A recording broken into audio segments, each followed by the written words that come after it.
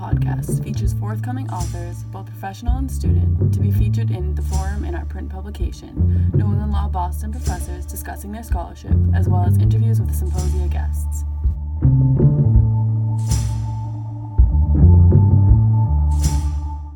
Welcome to another episode of the New England Law Review podcast. My name is Brian Edmonds. I am the online editor of the New England Law Review for the 2019-2020 year and the host of today's episode.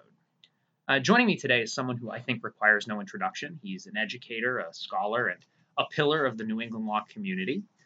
For many students here, he's someone that they get to know during their first year if they're lucky enough to have him as their civil procedure professor.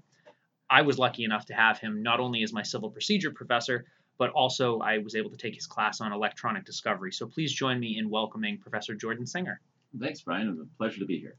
Professor, before we dive into some of the writing that you do outside of your work as a professor here, could you give our listeners sort of a summary of your background and how you came to teach here at the law school? Sure. So maybe I'll start from where at the point I graduated law school. I graduated law school in the year 2000, so I've been out for about 20 years.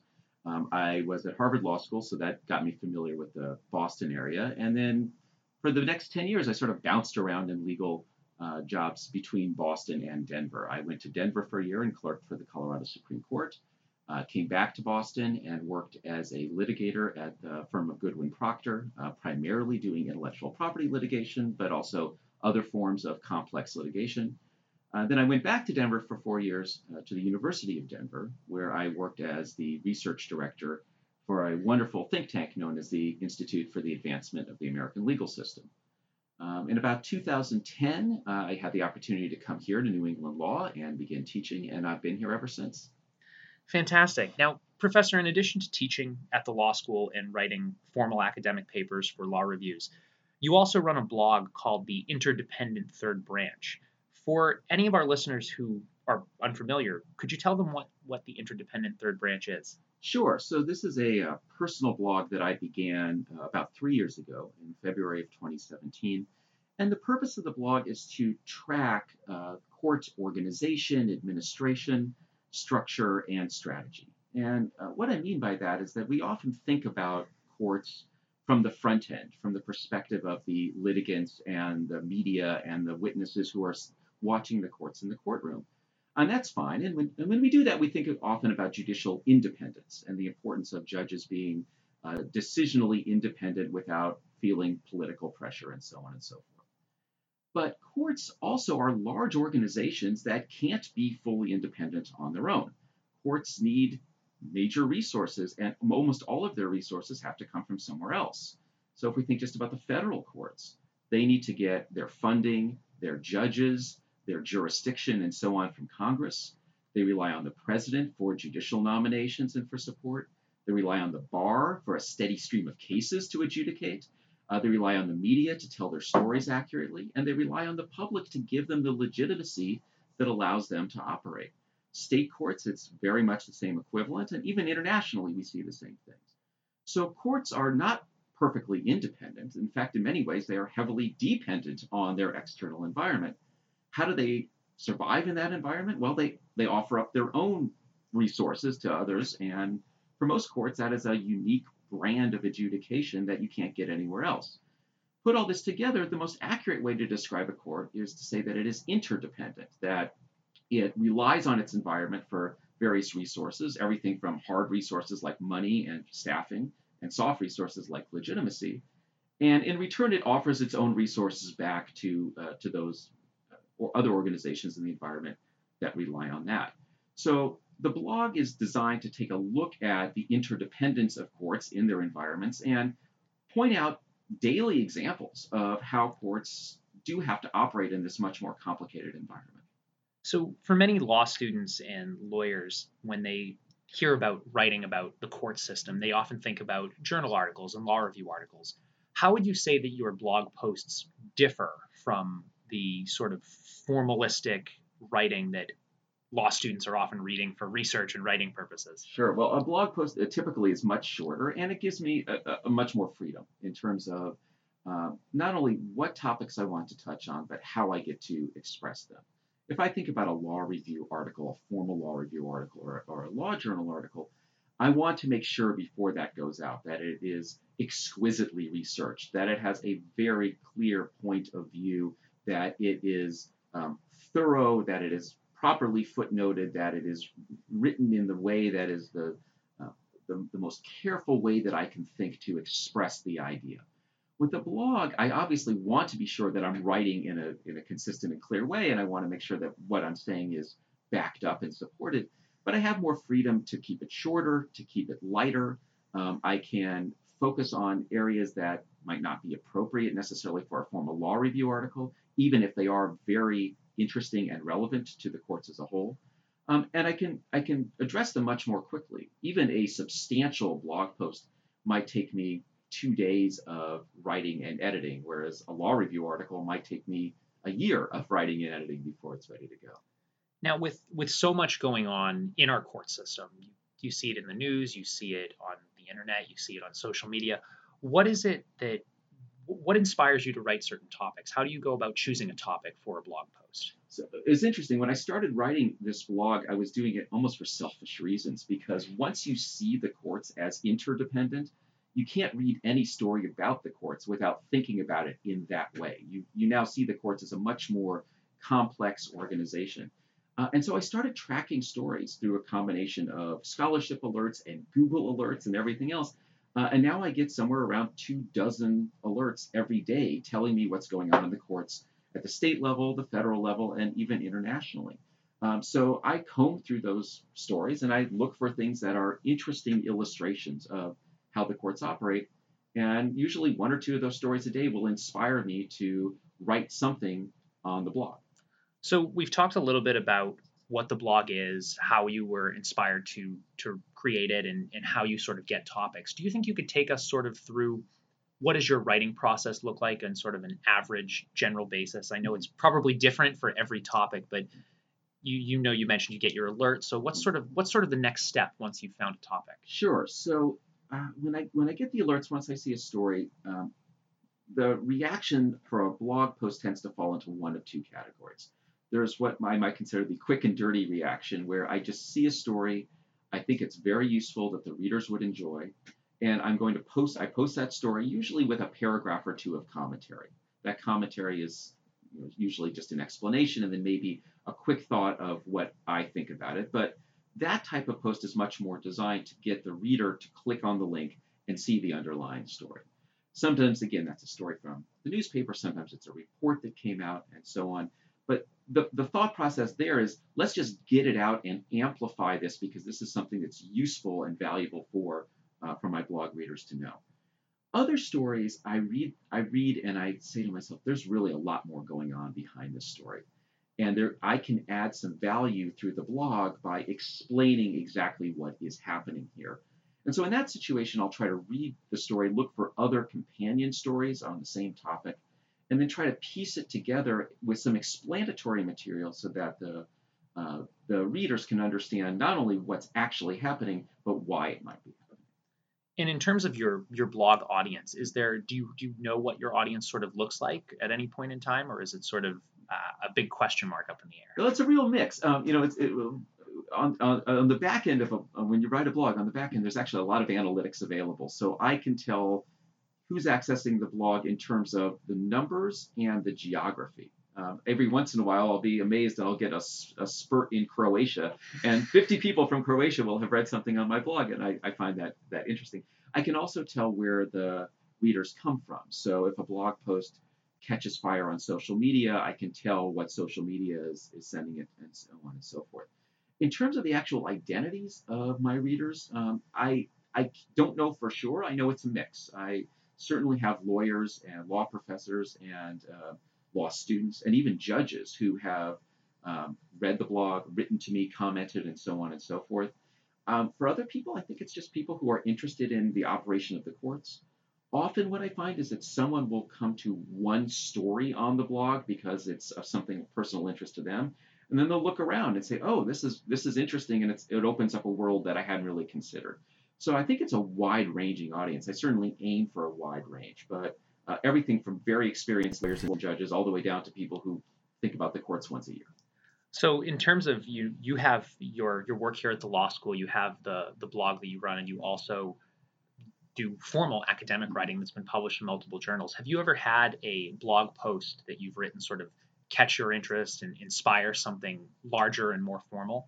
So actually, yes, I have. There's a piece of research that I'm working on right now that initiated itself as a blog post a couple of years ago. And the blog post was noting this was at a time right when the Trump administration took over, and there was a number of judges who were being nominated and appointed for federal positions. And I noticed that a lot of those judges who were being appointed were actually already judges at a lower court level. And so I wrote a blog post about what I call judicial cascades, the idea that once you appoint a sitting judge to a higher seat on a higher court, you now have another seat to fill. And I was wondering how deeply down those cascades went, both within the federal system and the state system. So I posted a blog post on that. It got quite a bit of interest, and that got me thinking, well, can I find a way to look at this in a more robust empirical way? So I'm in the process now of trying to track the last 50 years of federal judicial appointments from the Nixon administration through the Trump administration, every judge who was appointed at either the district court level or the circuit court level, and see whether that created a lower level opening in the federal or state process, and then who filled that. And see if we can draw any broad conclusions over a 50-year piece of evidence as to how judicial cascades work, and what lessons that might lead for future appointing presidents. That sounds fantastic, and I'm sure our listeners will be very interested to read the final article when it eventually comes out. Now, our audience, as I've mentioned, consists of a great number of law students for this podcast. So I do want to specifically ask, in what ways are your blog posts sort of different from the writing that law students have to do that in their classes when they have to write these big final exams or papers? Is there any inspiration you think they could take from blog posts or lessons they could learn and bring into the classroom? Sure. Well, I actually think there's one similarity between student writing, again, whether it's for a paper or an exam, and a blog post, even though they're very different types of writing. The one similarity is you always want to have a focused approach, and you want to say something in a clear, concise, and focused way. If you're writing a law school exam, often that focus comes from the call of the question. And this is something that is probably very familiar that I emphasize to my students, particularly in civil procedure. Always look for what you're being asked for on the test and answer that question and only that question. I think for a student paper, it's the same type of idea. You pick a topic, you focus in on a specific issue within that topic, and then write as much as you can in a meaningful way about that topic without trying to cover the breadth of everything. And for blog posts and even formal academic writing, it's the same thing. You need to pick a topic, have a very clear focus, and then write as much as you need to within that range of focus. But don't feel the need to cover absolutely everything, and in doing so, sort of lose the forest for the trees. Well, I mean, it's almost impossible to cover everything and have a good writing if you just word vomit onto the page or anything like that. That's right. And now that we've talked a little bit about what the interdependent third branch is and how you go about writing for it, I took a look at the blog. I've been reading it intermittently since I had you in my first year of law school. And I'd like to talk a little bit about a reoccurring theme that I noticed in some of the blog posts, which was social media. And for those who may not be aware, what are some of the issues that the courts are facing relating to social media use? The growth of social media has been a really complicated issue for the courts as they try to figure out not only how judges should be or could be on social media, but also how the impact of social media relates within the courtroom to to the general public. Let me talk first maybe about the issue of judges, because that seems to be the one that is the most difficult for the courts to sort out. So of course, judges are human beings, just like you and me. They have social media interests. Many of them are interested in connecting with people on social media the same way that non-judges are. And if you think about what judges try to do on social media, it's really no different than anyone else. They want to connect with friends or acquaintances or professional groups like that. They want to post either updates or opinions or whatever it is, depending on the social media outlet. And they want to react to other people's posts, either by liking it or otherwise. So judges do the same thing when they're on Facebook or Twitter or other social media outlets. The courts have struggled, and judicial ethics groups have struggled with how judges should do this, because to the extent that a judge uses social media in a way that suggests partiality or bias in any way, even if that was not intended, obviously that undermines confidence in the court system. And so sort of on a piecemeal basis, courts, both state and federal, have really been trying to work to give some guidance to judges about how to use social media.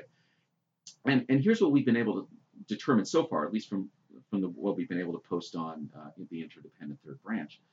Judges who use social media in a non-political way that does not suggest any endorsement of any political views can use it freely. In fact, on Twitter, I had a post on Twitter about a year and a half ago that looked at judges who use Twitter not just privately but openly and talk about legal issues on Twitter. The most famous of whom is probably Judge Don Willett of the Fifth Circuit Court of Appeals, who has been on Twitter even since before then, when he was a state Supreme Court justice on the Texas Supreme Court. He tweets regularly. He is a beloved tweeter, and there are others like him, and everyone agrees that it's fine because what he is tweeting about is not controversial. It doesn't suggest that he would be partial or partisan in his rulings. On the other hand, we see judges occasionally being disciplined or disqualified because they do something on social media that does suggest some sort of partiality. So the blog just earlier this month tracked a situation about a Kentucky judge who was presiding over a case in which one of the parties was the governor of Kentucky. This is not uncommon. Judges frequently have to deal with either legislators or members of the executive branch being parties. The problem was that the sitting governor of Kentucky is a Republican. The judge had gone on Facebook and had liked a post that referred to the governor's Democratic challenger in 2020. That's all he did. He just liked the post. He didn't comment on it. He didn't share it with anyone. But it was determined that that was too much, that liking the post of the governor's challenger suggested that the judge might not be partial to both parties in the case, and he was therefore disqualified from being on the case at all. There was another almost heartbreaking case, and this is the one that I blogged about again. I also thought was quite stunning with respect to social media, about a judge in Houston, a state judge in Houston, who well-respected trial judge, who was thinking of running for the state Supreme Court. And in Texas, all judges must run for election, and so he had to at some point determine if he was going to run. He announced through a suggestion on his Facebook page that he would possibly run for the state Supreme Court, and then learned to his great dismay that that announcement on Facebook alone had triggered a provision in the Texas state constitution that led to his immediate resignation. In other words, he resigned on Facebook merely by saying that he was interested in this other position. And his response was that I couldn't have possibly known that. And in any event, it was just Facebook. It's not like I made a formal announcement. And the county commissioners who removed him said, we're very sorry, but we don't know how to create an exception for your accident. This would create a greater precedent, and we don't want that precedent where judges talk about those types of things on Facebook. So bottom line is that it's getting sorted out. There are no clear rules, certainly on a national basis, but social media is very much a third rail for judicial use at this time. And I'd imagine it's difficult with judicial employees and clerks and things like that also being on social media, causing some issues as well. Oh, yeah, absolutely. Anyone who works within the court system has to be very careful about what they say. And certainly that's one thing that they emphasize to clerks and employees once they start their work, is that they can't talk about anything that happens in chambers. So you always have to be on the lookout for that. And there's a lot of self-discipline that goes into that. Since we're mentioning self-discipline, the other issue that's come up for the courts is ordinary citizens using social media in the courtroom. For the longest time, courthouses would ban cell phones from even coming into the courthouse. And I think even here, the federal courthouse in Massachusetts still does not allow you to bring it in. But state courts have really struggled because people need their cell phones. If they're going to sit in court all day, they have to worry about childcare issues. They have to worry about elderly parents. They have other things. They can't be without their phones. So courts are now allowing people to bring their phones back in. But of course, if you bring in phones, you're bringing in the possibility of social media. You're bringing in and the distractions that come with that. You're bringing in the possibility that someone could record something in the courthouse and then put that on social media. So there's a lot of difficult challenges that this technology has presented that the courts are still really struggling to settle. And in terms of, we've sort of talked about issues for judges and also issues that come with the public bringing social media into the courthouse. What about lawyers? What kind of issues do potentially arise when lawyers are bringing social media to their practice and to the courts? So lawyers' use of social media and cell phones has been interesting in its own right, because there are certainly some ethical issues that lawyers have to worry about as well. They can't get tripped up on social media in terms of befriending someone who might be a client of someone else. And this is an issue that often comes up with discovery issues, particularly in civil electronic discovery, but even on the criminal side as well. Lawyers have to be careful how they use social media. They also have to be aware that social media is an enormous source of evidence. And so lawyers are now going more and more to social media accounts of potential witnesses, criminal defendants, other parties in other cases, to see what's said on social media. And they're using those social media accounts to build their own cases. So for lawyers, social media can be extremely helpful in the courtroom. It can also be dangerous if they make a misstep, and we're seeing examples of both as we go along. Now, this discussion we've been having about social media reminds me of a piece that you published on the New England Law Review's faculty blog just about a year ago about, I believe the title was What Reckless Tweeters Could Learn from Jury Duty. Could you sort of explain to our listeners who may not have read the blog, the post, what you were sort of arguing for in that particular piece? Sure. In that situation, I was looking at the use of social media, in particular Twitter, and how people tend to use Twitter to vent their emotions, right? That seems to be an area where Twitter has been cathartic for a number of people. And there's nothing necessarily wrong with that, but we now live in a culture in which the ease with which you can vent your emotions and the desire to be the first person to do so have coalesced in a way that whenever anything noteworthy happens in the world, people rush to Twitter and sometimes to other social media to put their perspectives out there right away. There's nothing inherently wrong with that, except what happens when it turns out you're reacting to facts that are not true. We saw actually a very recent example of that with the terrible tragedy with Kobe Bryant and his daughter and the other 7 individuals who were killed on the helicopter crash just recently. And in reporting that crash, a number of news outlets took to social media and reported wildly inaccurate information about who was involved in the crash and how it had happened, because they wanted to be the first ones out there. The situation I was reacting to last year was the allegations by the actor Jussie Smollett, who had been a fairly well-known actor from the Empire TV show, who you'll recall alleged that he had been attacked and was essentially a racist attack on the streets of Chicago in the middle of the night. And in the immediate aftermath of those allegations, many prominent people got out on Twitter and reacted. So 2 separate presidential candidates, Cory Booker and Kamala Harris, characterized the incident as a modern-day lynching on Twitter.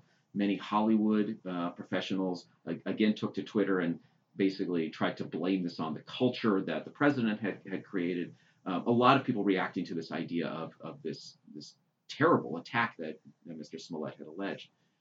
As we all know now, it came out later that the way he had alleged the attack to be does not appear to be what happened at all. And in fact, he was later charged, although I think the charges were later dropped, but he was charged with basically inventing the entire attack. And the purpose of what I was trying to get at in this blog is that instead of rushing to tweet, and especially if you've got some prominence, if you're, instead of rushing to tweet and get your views out there in a way that could cause harm when people react, wait 48 hours.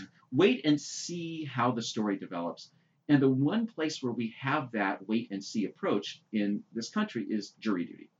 Jurors have to sit there and have to be quiet while everything is presented on both sides of the case. And I have no doubt that every juror forms an opinion as to the defendant's guilt or innocence at the very beginning and forms an opinion as to what happens. But instead of letting the jury vote based on that immediate reaction, jurors have to sit and listen to every piece of evidence and then decide whether that evidence comes together in the way that they had anticipated or whether they have to think about it more. And then they're forced to talk to each other and react to each other and learn from different perspectives. And in doing so, we have greater confidence that whatever the jury decides, is more likely to have been what the truth was. And so the purpose of the Reckless Tweeters blog on the New England Law Review blog was to just emphasize to people that if we took a step back and actually disciplined ourselves to try to understand more of the facts before rushing to judgment, society as a whole would probably be a little bit better. And would you say that, given the tendency that social media users have to react very quickly to things, and that most people today are social media users, that our jury system is a way to sort of make them step back and prevent that sort of reckless reaction by forcing people to sit down, listen to both sides of the argument, and, like you said, talk to one another to sort of prevent that danger of someone coming into the courtroom, making up their mind, and just not listening? Yeah, I think that's exactly right. It's the jury system forces us to be self-disciplining. We have to listen carefully. We have to listen to other people's opinions in a jury room, whether we like them or not. We have to be respectful of everyone else's opinions. And at the end of the day, we can draw whatever conclusion we want. But it forces us to take the time to really understand what's going on. In a social media universe, we don't have that. And I don't want to suggest to anyone that it's easy to take a step back and say, oh, everyone else is tweeting about this, I'm going to wait. But having that self-discipline, particularly when a story breaks, to say, I'm not going to put my views out there until and unless I've had a chance to really think about how this works. It doesn't hurt you down the road to put a little bit more out there. And unless you're in that field where you have to be the first, most of us aren't there. Most of us would be better off taking that step back. And I'm very thankful that the court system is still there as a beacon of hope on that front, to at least suggest to us as members of the American public that we don't have to rush to judgment, and that there is still a place in this country where you're not allowed to rush to judgment. And now that we've talked about sort of the blog, the writing process, and this issue of social media that I noticed on your blog, are there any other sort of trends or issues, challenges that, based on your expertise, you think the courts are currently facing? So I think the big trend that I'm seeing, and it's a somewhat distressing trend, is the growing populism in the United States and the reactions of both the extreme left and the extreme right in the way that they've been attacking the courts as a sort of the legitimacy of the courts as an organization. The courts have become the whipping boy both for the left and the right for any decision that they make that to which someone disagrees, or for that matter, sometimes for making no decision and just doing their jobs in a proper way. What worries me about this is that not that there's partisan fuss. That's always been the case. But the response of the courts traditionally has been to lay low, be quiet, and hope that the problem will sort of pass by without them getting into the fray. And that's worked successfully for many, many years. Now I'm not so sure that it's going to be successful anymore. I'm thinking more and more that courts are going to need to be more assertive about announcing their own interests and emphasizing to the public that they do stand for the rule of law, for due process, for equal protection, for everyone having an opportunity to have their fair day in court to tell their story. No one else is standing up for the courts in that way anymore, and the courts need to become more comfortable standing up for themselves. They don't seem to want to do that, and understandably so. Many judges and court administrators want to lay low. They don't want to draw attention to themselves. They don't want to be burned, and I respect that, and I understand it. But I'm becoming increasingly concerned that laying low only allows the people who are calling the court's names and trying to erode the legitimacy of the court to have that voice and an uncontested voice, and that strikes me as very worrisome. And I think that's something that hopefully our listeners can keep an eye on and watch and be the group that stands up for the courts. After all, we are, most of us, hoping to be lawyers someday. So absolutely, we'll be there to do that. And I know we talked a little bit about one of the upcoming projects you're working on, but before we wrap things up, are there any other projects that you can talk about? Maybe give our listeners a sneak peek about anything else you're working on? Sure. One other project I could talk about, and again, it's still a ways to go. And Brian, you know about this because you have been instrumental in helping me do the research on this larger project. But as part of my sort of larger understanding of how the courts work as organizations and how they interact with their environments, I've been engaged in a long-term project to understand how the committees within the federal court system work and how they make decisions. And for the listeners who may not be entirely familiar with how this process works, the federal court system under the Supreme Court has an internal group called the Judicial Conference of the United States, which is made up of essentially the senior judges of the both John Roberts and the senior judges of the appellate courts, the federal appellate courts, as well as some key judges, I should say the chief judges of the appellate courts and chief judges of many of the district courts. And their job is to oversee the internal operations of the entire court system. Underneath the Judicial Conference, there's a number of committees, and the committees are tasked with everything from revising rules to dealing with judicial ethics questions to managing the budget and so on and so forth. And the operation of these committees is very interesting. There's judges involved, there are prominent practitioners involved, there are sometimes academics involved.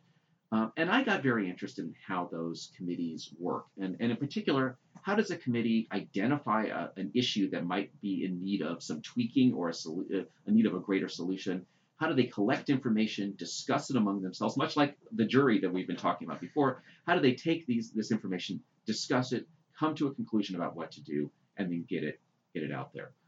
So I'm in the process of looking at one committee, the Advisory Committee on Civil Rules, which, again, to students who have had me for civil procedure will find that it's no surprise that's the committee that makes the rules or the federal rules of civil procedure. And I've been following them as they basically created a single rule, a change to Rule 30b-6, which deals with depositions of corporations and other organizations.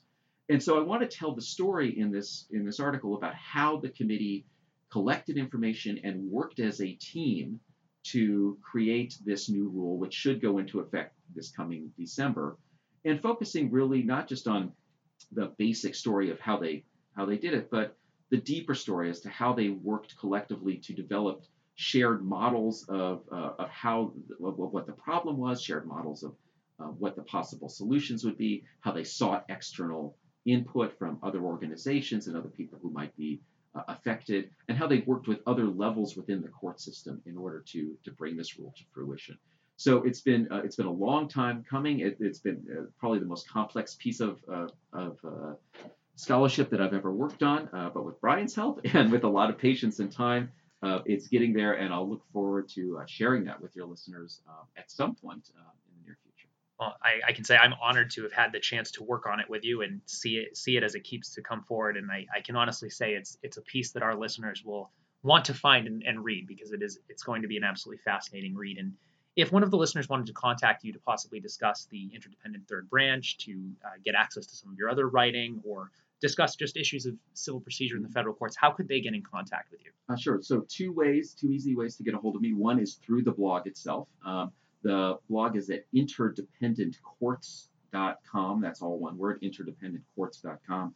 And I have a contact page there, so you could certainly contact me through that. If you wanted to contact me directly, you could also reach me at jsinger@nesl.edu, which is my New England Law email address. And I'm happy to engage in a conversation with any of your listeners. Fantastic. And Professor Singer, thank you so much for taking time out of, I know you have a very busy schedule and you took the time to sit down and talk with us. We look forward to having you back on the podcast soon.